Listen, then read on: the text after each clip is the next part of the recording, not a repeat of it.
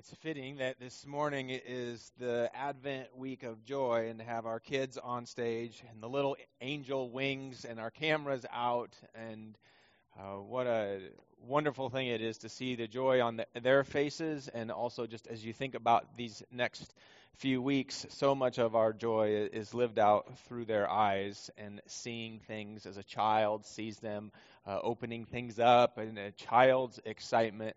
And so as we step into the last bit of our Sermon on the Mount this morning, I want to maybe have that be our picture, that childlike wonder, that excitement, because sometimes when we get into Jesus' instructions, especially with the Sermon on the Mount, this idea that there's a deeper obedience that Jesus is calling us to. Sometimes obedience just sounds like a bunch of rules.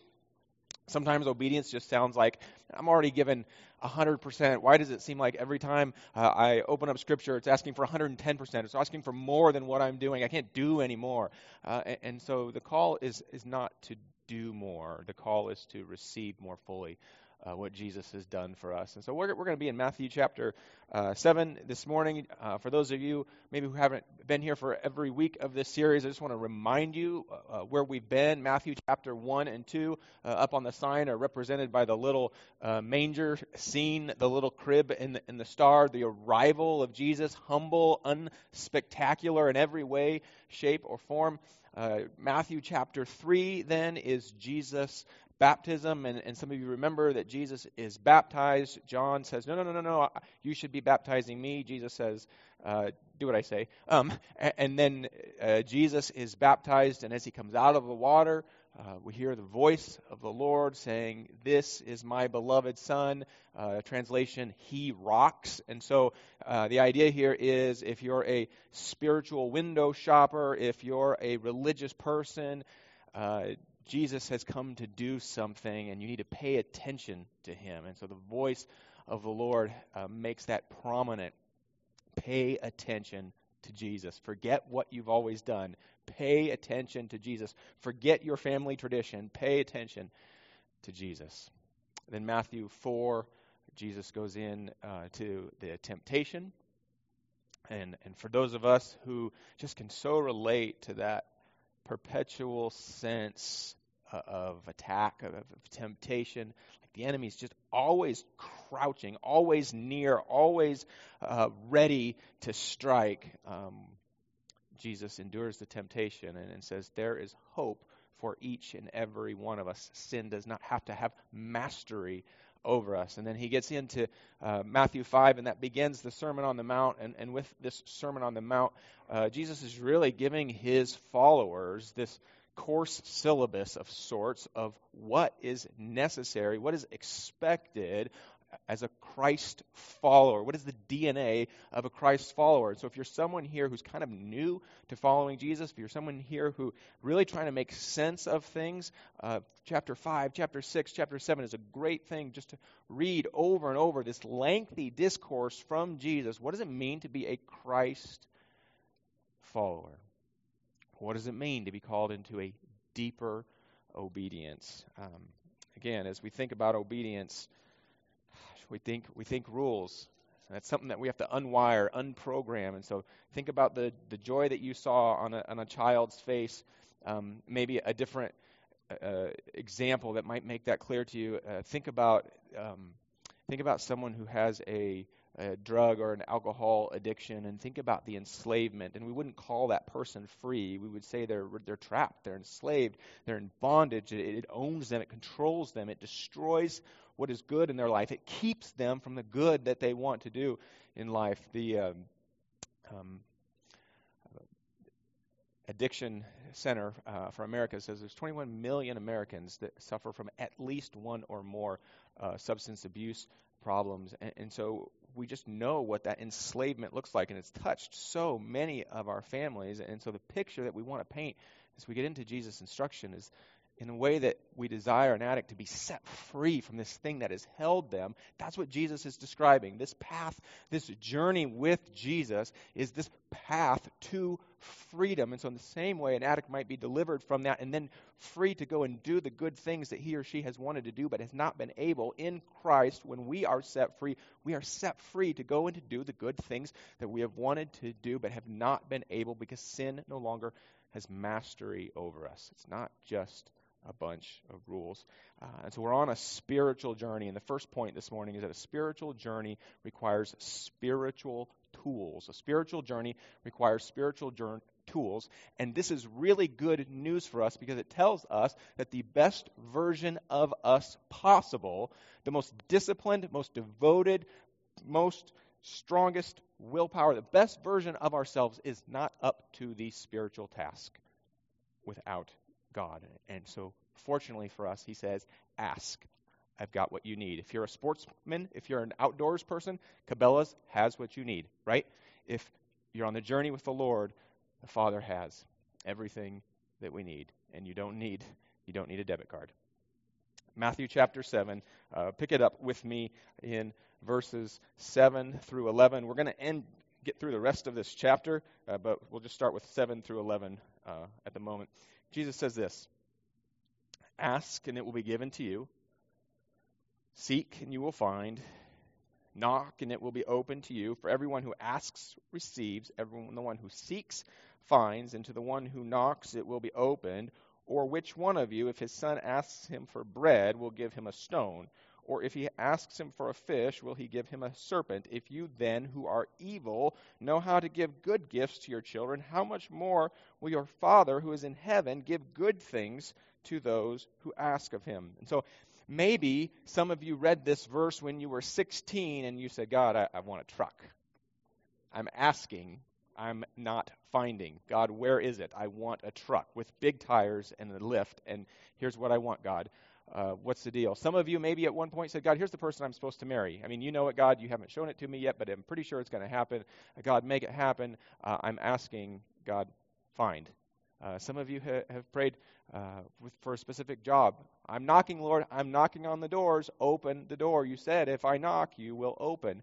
And so what is not happening here is Jesus is not teaching his followers how to put together a Christmas wish list for Santa that they could submit to sort of Santa God, so to speak, and he would do everything. In the context of the Sermon on the Mount, Jesus is drawing our attention to how we receive what is necessary for life and godliness. And Jesus is specifically and emphatically making the point that prayer is effective. That prayer is effective. How do we do this journey with the Lord? How are we supposed to go on this deeper obedience and not just feel like it's an enormous weight, an impossible journey, something that we can't do? To daily depend on the Lord, to daily take our requests to him. It's interesting because we tend to twist this passage a bit, and we tend to make it about God is supposed to do for me everything that I want him to do. God owes me answers to all of my questions and provisions to all of my needs and solutions to all of my problems. He owes that to me. It says it right here. And so even the way that we twist that helps us to see something that is ugly inside of us, whereby we often find ourselves wanting temporary provisions more than spiritual provisions. We often finding ourselves wanting things more than we want God's presence. And so just even the way that we're inclined to see this text reminds us of what is broken inside. But fortunately, everything we need, the Father has, and he gives, as James 1 says, generously. What happens when we go to the Lord in prayer? Here's a few things. We rightly recognize that we need him more than answers. So when we come to the Lord in prayer, we rightly recognize that we need him more than just answers to our problems. We also rightly recognize that he has power over all things. If you have a problem at work, you go to a supervisor who has power over that area at work. That's the person who you need to talk to who can fix something. When we take our needs to the Lord, we rightly recognize that he is the one who has sovereign power over all things. When we take our need to the Lord, rather than just trying to figure out a solution by ourselves, we recognize rightly that we are daily dependent, daily needy upon his grace for every good thing. When we take our when we take our needs to the Lord, we recognize that life is about more than our circumstances and navigating things that might be clear or unclear, that there is a spiritual aspect, that this is a spiritual journey, that life is primarily a spiritual battle, and so we go to the one who has spiritual authority. Last, when we come to him, we recognize rightly that he is who he said he is, and he thinks about us the way that he says he thinks about us. Some of you have had a friend confide in you, and it's so meaningful when that happens, because what they're saying to you is they trust you enough to bring something that might be ashamed of, embarrassed of, or hiding from others. They trust you enough to bring that to them. They know your heart. They trust your intent. They trust your character. They trust that you care about them. They trust your motives, that you want to do what is good for them, that not what is bad for them. They trust that you're going to take what they've shared, and you're not going to make them suffer for it or tell everyone else about it or judge them for it. And so that means something special. When we bring our needs to the Lord, it shows that in our heart we believe he is who he said he is, and he does for us what he says he will do for us. Remember how Jesus has already talked to his followers in this sermon about prayer. And as we lay these two texts together, Jesus here saying, ask and you will receive, and in Matthew 6, Jesus giving them instruction on how to pray, it comes a little bit clearer what this looks like in action. Matthew 6:9, for example, Jesus says, pray, hallowed be your name. And so we're instructed to pray, hallowed, great worship, glory, praise to your name. Why might we be instructed to pray that way? Possibly because we have a perpetual predisposition to try to protect, promote, preserve ourselves, make much of ourselves, not much of him. And so he wants to sustain us, to keep our eyes focused on him. And kind of like someone texting and driving, when you take your eyes off the road, you end up in the ditch. And so he says, pray, hallowed be your name. When you add that here with Matthew 7, he wants to sustain us. He wants to help us keep our eyes fixed on him in the midst of our circumstances. Him, our source of power in the midst of our circumstances, which often reveal our weakness. The next verse, Matthew 6:10, he says, pray, your kingdom come, your will be done. Why would that possibly be necessary? Maybe because around every corner we're focusing on what we want, our comfort, what we'd like to see happen, often above or first over his kingdom come. He wants to sustain us, to keep our eyes focused on our purpose in the midst of our circumstances. Ask and you will receive. Matthew 6:11, he says, pray for your daily bread. Do you know that you have a Father who wants to sustain you? You have a Father who cares about the nitty-gritty details of your life. No detail is too small, as evidenced by something as insignificant as our daily bread. Matthew 6:13, Jesus says, pray, deliver us from evil. Why? Because every day we are tempted by evil, and we want deliverance from it. And so in our effort to gain freedom from it, gain deliverance of it, we'll do so much in our own strength. Jesus says, ask. You have a Father who gives generously all good things. Why would you try to overcome evil on your own? Why wouldn't you be taking that before the Lord every day, over and over? And so we've just got to see that prayer is not some sort of spiritual exercise that we do before we go and do actually something useful.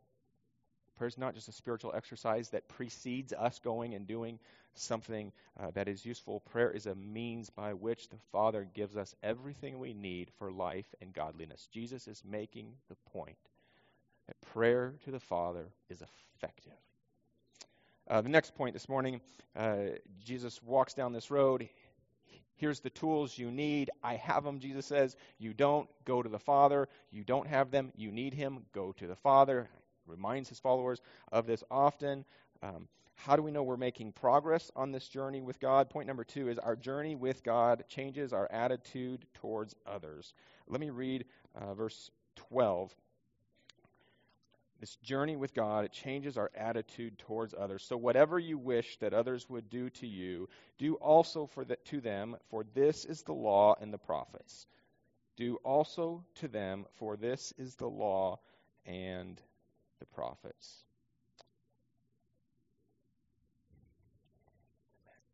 If you reread Matthew 5 through 7 on your own, what you're going to see is that at virtually every twist and turn in the text, at every point in this sermon, what Jesus is saying directly applies to how we treat others, such to say that we cannot have a right vertical relationship with God and a pattern of fractured and broken relationships with people around us. They are linked. Our relationship with him transforms our relationship with others. And so that's how he's able to say, I can summarize the whole law in treat your neighbor with love. Love your neighbor as yourself.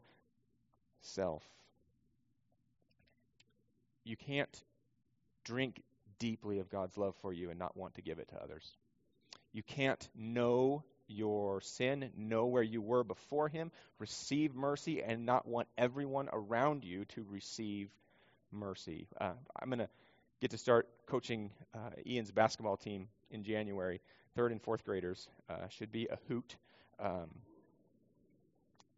So I won't have a voice for the next 2 months. But we're going to do a lot of talking about teammates and how to treat a teammate and what does it mean to be part of a team. And the reason we're going to do that is because you can't win without teammates. If you really care about doing well, if you care about succeeding, if you care about winning, you absolutely must care about your teammates. You absolutely must know how to be a good teammate and help get the best out of your teammates.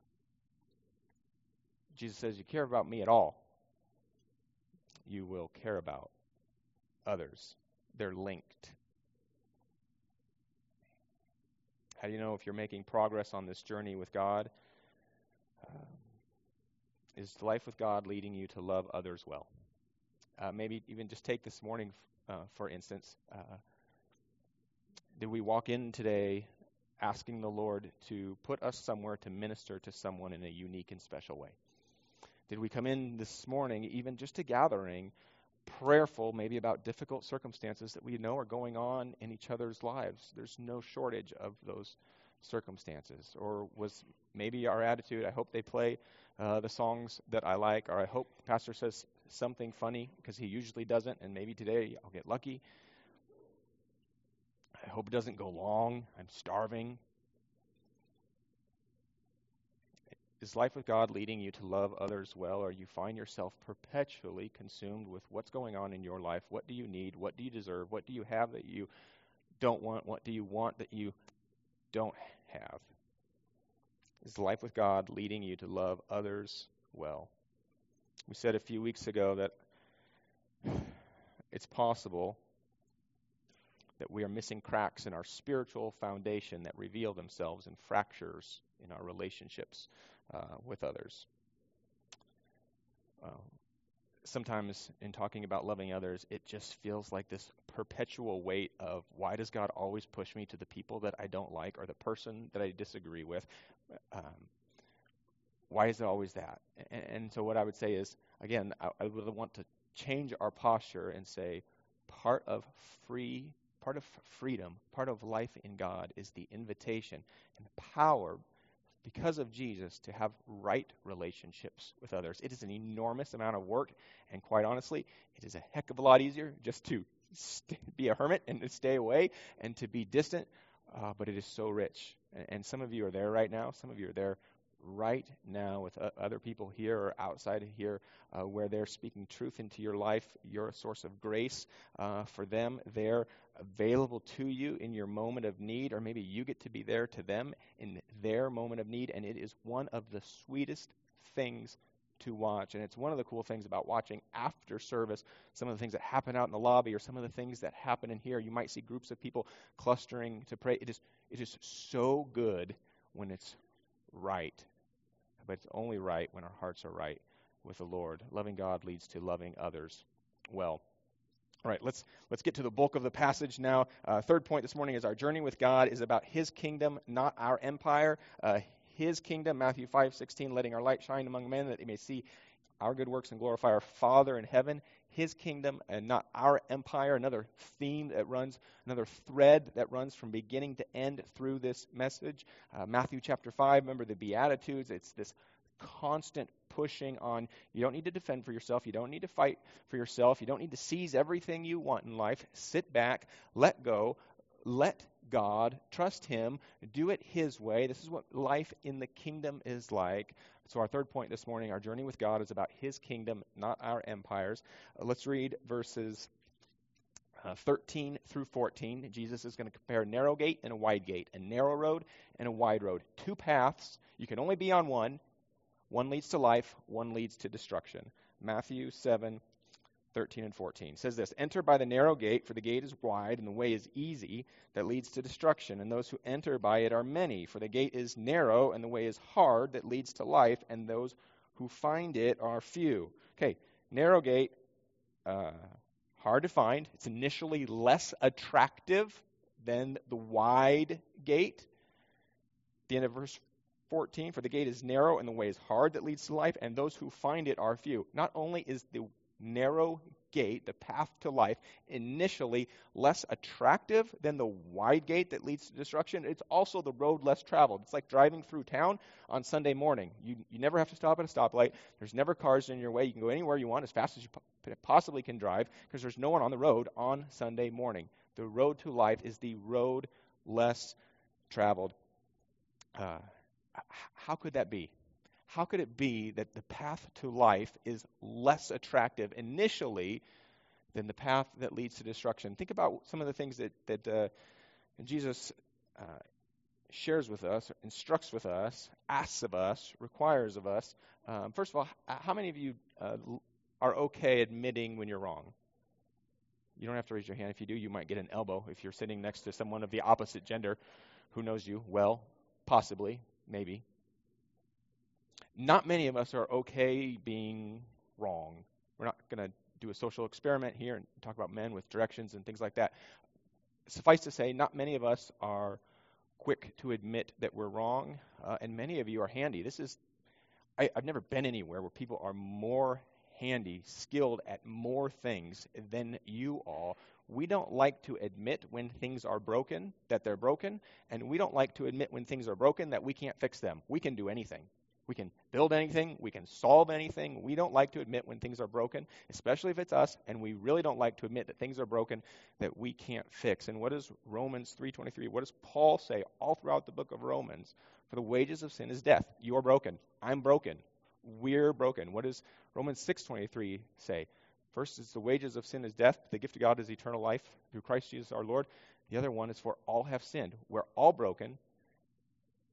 We're all under judgment. We can't fix it. That's not a message that anybody likes to hear. That's certainly not a message that those outside the family of faith want to hear. That usually comes with some sort of, how dare you say that I'm broken? How dare you say that? And so why is the narrow gate less attractive initially? Requires us to admit what is wrong. We'd like to think that we're just spiritually sick, and with a little bit of diet and exercise, or just taking a load off for a week and sitting in front of the TV on the couch, drinking a lot of water and orange juice, we'll get better. But if we look around at the world, isn't it clear that the world is not just spiritually sick, that it's spiritually dead? Isn't it clear to us when we look around that it's not just off kilter a little bit, it's going in the opposite, the wrong, objectively, the wrong direction. And so part of the reason why that door is unattractive initially is that we have to admit some things about ourselves that are really hard to deal with, and we've got a lot of pride built up, right? We've done a lot of good things that we're proud of. Made a tremendous effort to be good people. Requires us to believe what God says about us is true. And then some of you are familiar with what Jesus says all throughout the Bible about the cost of discipleship. Luke 14 is a great place to go to see what does Jesus say about what does it take to follow him. And it kind of makes me think about marriage. You know, when you get married, your spouse becomes your primary responsibility. Your spouse becomes primary. Your siblings secondary. Your spouse becomes primary. Other family members, other friends secondary. And so with Jesus, it's no different. But even more than that, he says, to follow me, I become number one. To follow me, I become primary. And by comparison, everything else is secondary. He says that in Luke 14:25 and 26. I'll read it to you. Great crowds, it said, accompanied him, and he turned and he said to them, "If anyone comes to me and does not hate his own father and his own mother and his wife and his children and his brothers and his sisters, yes, even his own life, he cannot be my disciple."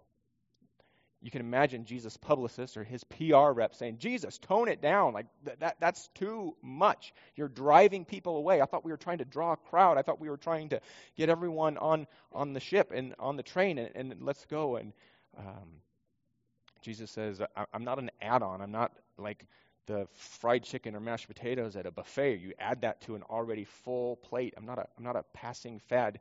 To follow me, I become primary. I become your primary focus." The very next verse, Luke 14:27, Jesus says, "Whoever does not carry their cross cannot be my disciple." What is a cross but an instrument of pain and suffering? What is a cross but for Jesus a voluntary emblem of personal sacrifice for the greater good? Jesus said, if you don't carry your cross, you can't follow me. Notice what Jesus is not doing. He's not promising to heal all of our sicknesses. He's not promising to ensure that our kids grow up and be happy and healthy and marry wonderful people and have 10 children and provide us with grandchildren.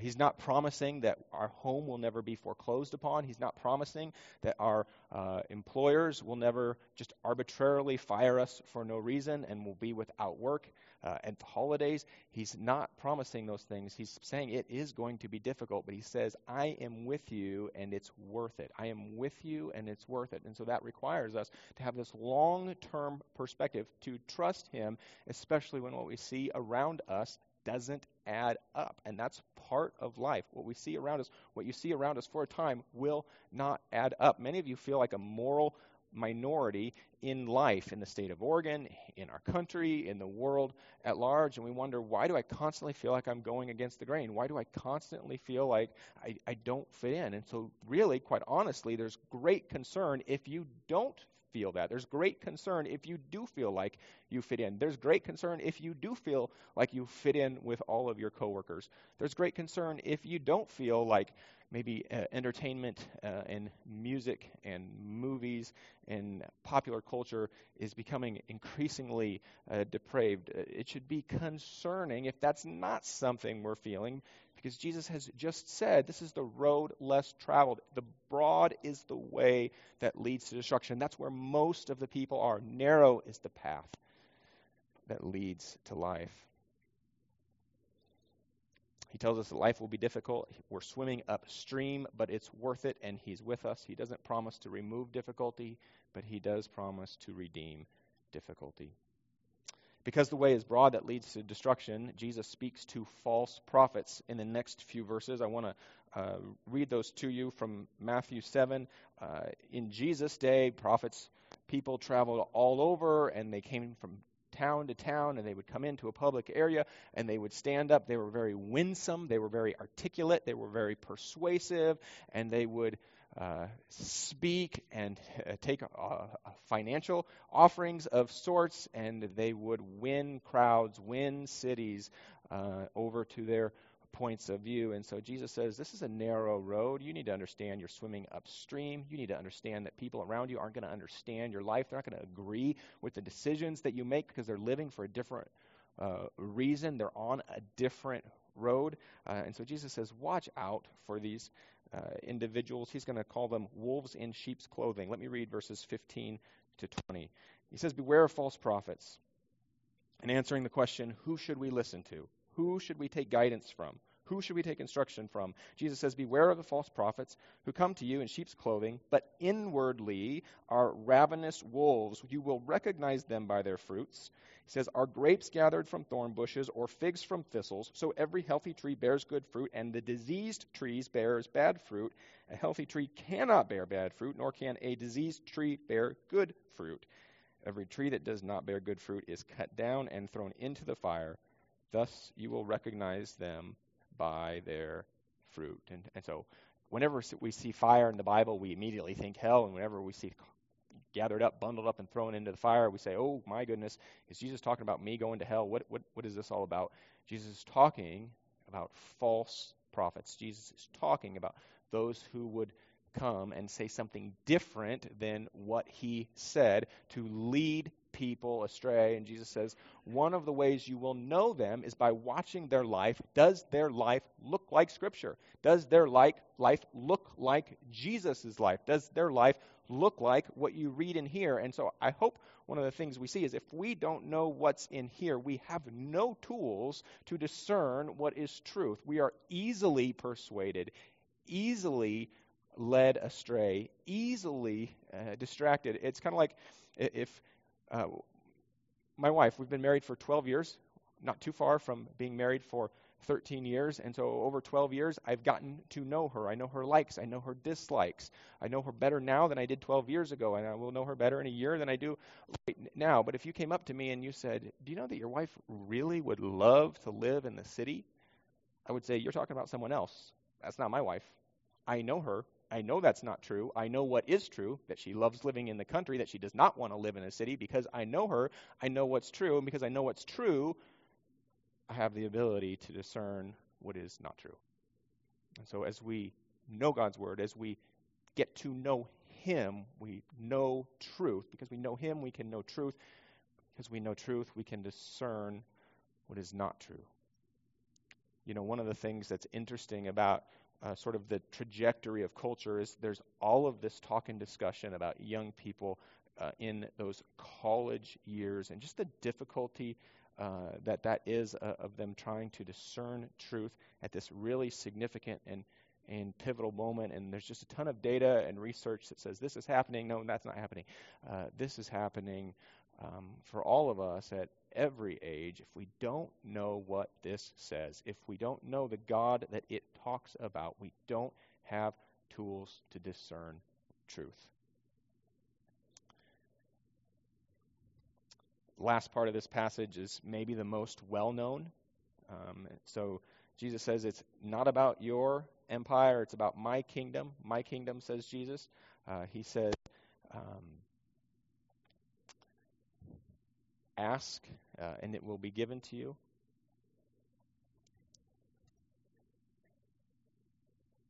He says, narrow is the road. He says, watch out for detours on that road. Sometimes those detours are people. And then finally, Jesus answers the question, what does a true follower look like?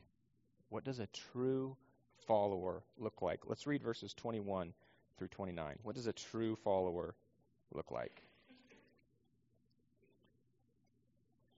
Not everyone who says to me, Lord, Lord, will enter the kingdom of heaven, but the one who does the will of my Father who is in heaven. On that day, now 2 Corinthians 5:10 says, there will come a day when we will have to give an account for our lives for what we've done. Jesus says, on that day, when you have to give an account, many will say to me, Lord, Lord, did we not prophesy in your name and cast out demons in your name and many mighty works in your name? The most terrifying verse in the entire Bible, Matthew 7:23, and then I will declare to them, I never knew you. Depart from me, you workers of lawlessness. Depart from me, you workers of lawlessness. And so one commentator says, essentially, these people have done everything except what Jesus actually told them to do. And the picture that I get is sitting around the dinner table, looking at a child and say, would you please eat your food? The kid eats all of the food that they like on the plate, none of the food that they don't like, and then looks at me and says, aren't you proud? Look what I did. Check that out. No, that's not obeying. That's not even partial obedience, because you heard my words, you know what I want, you know what was behind what I want, that I wanted you to eat everything, especially the things that you didn't like. You ate only what you liked, not what you didn't, and somehow feel like now you can stand justified. And isn't that what we do with God when we pick and choose what we want to follow and what we want to dismiss? Don't we do the exact same thing when we compare ourselves to other people instead of his standard? Don't we do the same thing when we dismiss what he's said? There's so much in the Sermon on the Mount that pokes and prods at every bit of our pride and every stronghold of sin in our lives. And so we do the very same thing. And Jesus says, for these people who think that they will one day stand before me and say, look at all the religious things we did. Religious things do not substitute for a relationship with God. He says, I will say to them, depart from me, I never knew you. So that may lead some of us to say, uh-oh, is that me? That might lead some of us to say, how would I perform a spiritual audit to see what path I'm on? What indicators might I take note of in my own life so that I could say, okay, I think I'm where I need to be. I think I'm professing that I follow Jesus, and I think my life is demonstrating that. And so Jesus gets into this really cool word picture of verses 24, and the man who builds a house on the rock. Here goes, 7:24. Everyone then who hears these words of mine and does them will be like a wise man who built his house on the rock. The rain fell, the floods came, the winds blew, beat on the house, but it did not fall because it had been founded on the rock. And everyone who hears these words of mine and does not do them will be like a foolish man who built the house on the sand, and the rain fell, and the floods came, and the winds blew and beat the house, and it fell, and great was the fall of it. And great was the fall.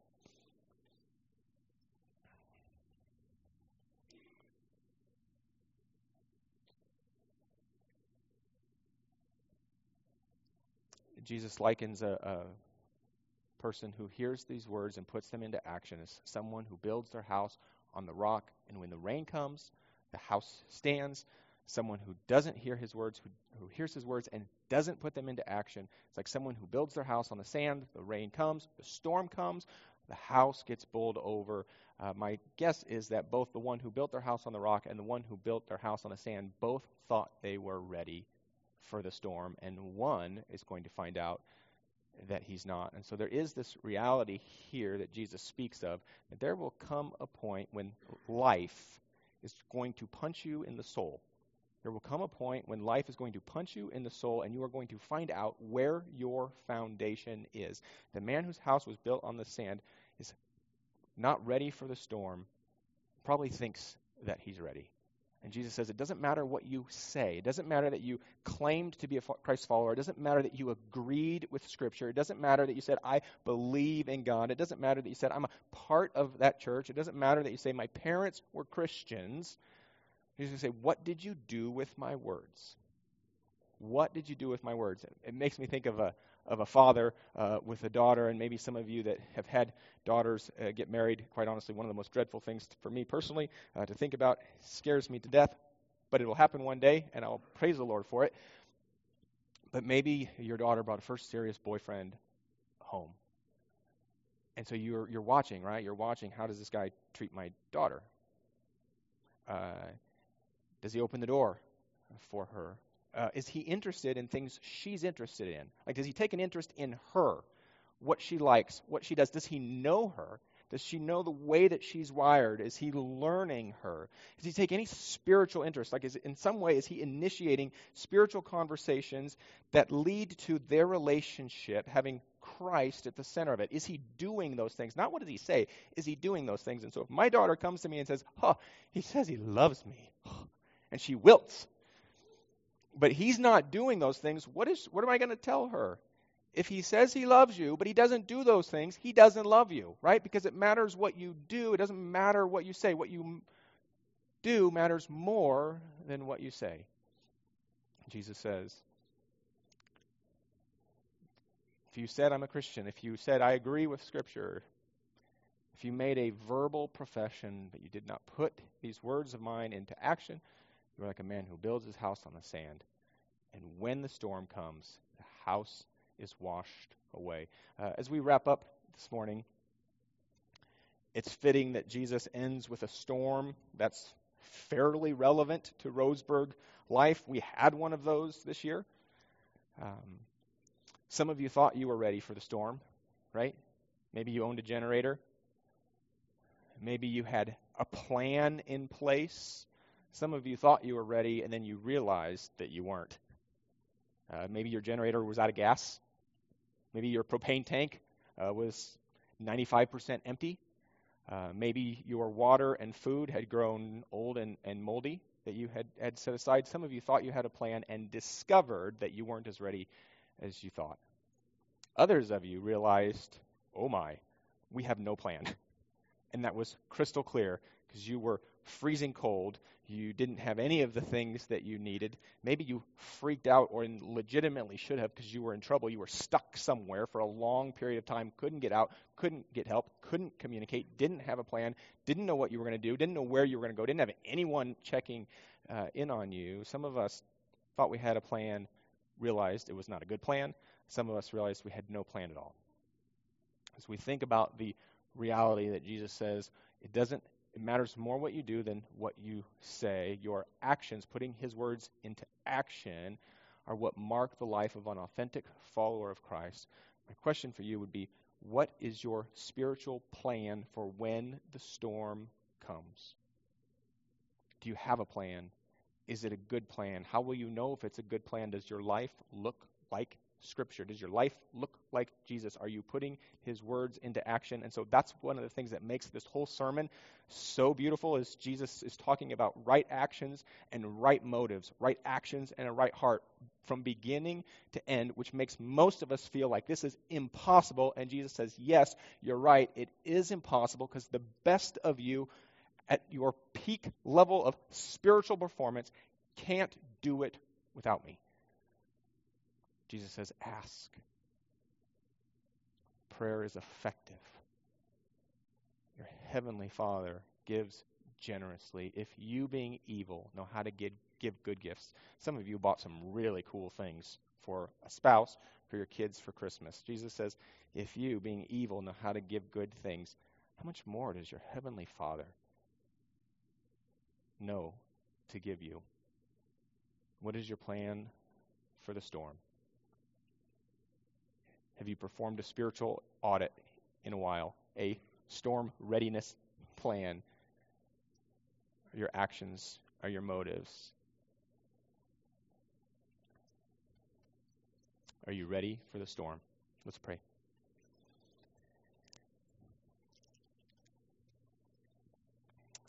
Lord God, we thank you that you, just from cover to cover, you remind us that we're worse off than we could ever imagine, but that your plan for us is better than we could ever hope or dream. And so I pray, Lord, that rather than ever feeling a sense of defeatedness, rather than coming away from your Scripture and feeling the weight of impossible demands, I pray that rather that we would see this invitation that we have to come and to find in you our rest. What a relief it is to know that I don't have to have all the answers. I don't have to figure out answers to solutions. I don't have to, in my strength, overcome my sin, that I have a Father who gives generously to all who ask of him, and that I can come to the Father with all of these things and get all that I need for life and for godliness. So, Lord, may we run to you, not from you. May we come to you expectantly, not doubting. May we come to you first, not last. Lord, flip this idea upside down that there's just a bunch of rules and regulations. Give us a sense for the freedom in Christ that Jesus says was made possible here in Matthew because he fulfilled the law and the burdens that we could never live up to. So help us to stop trying to live up to those to earn your favor, Lord, and walk in the freedom that was purchased for us, trusting you for what we need each day. In Jesus' name we pray. Amen.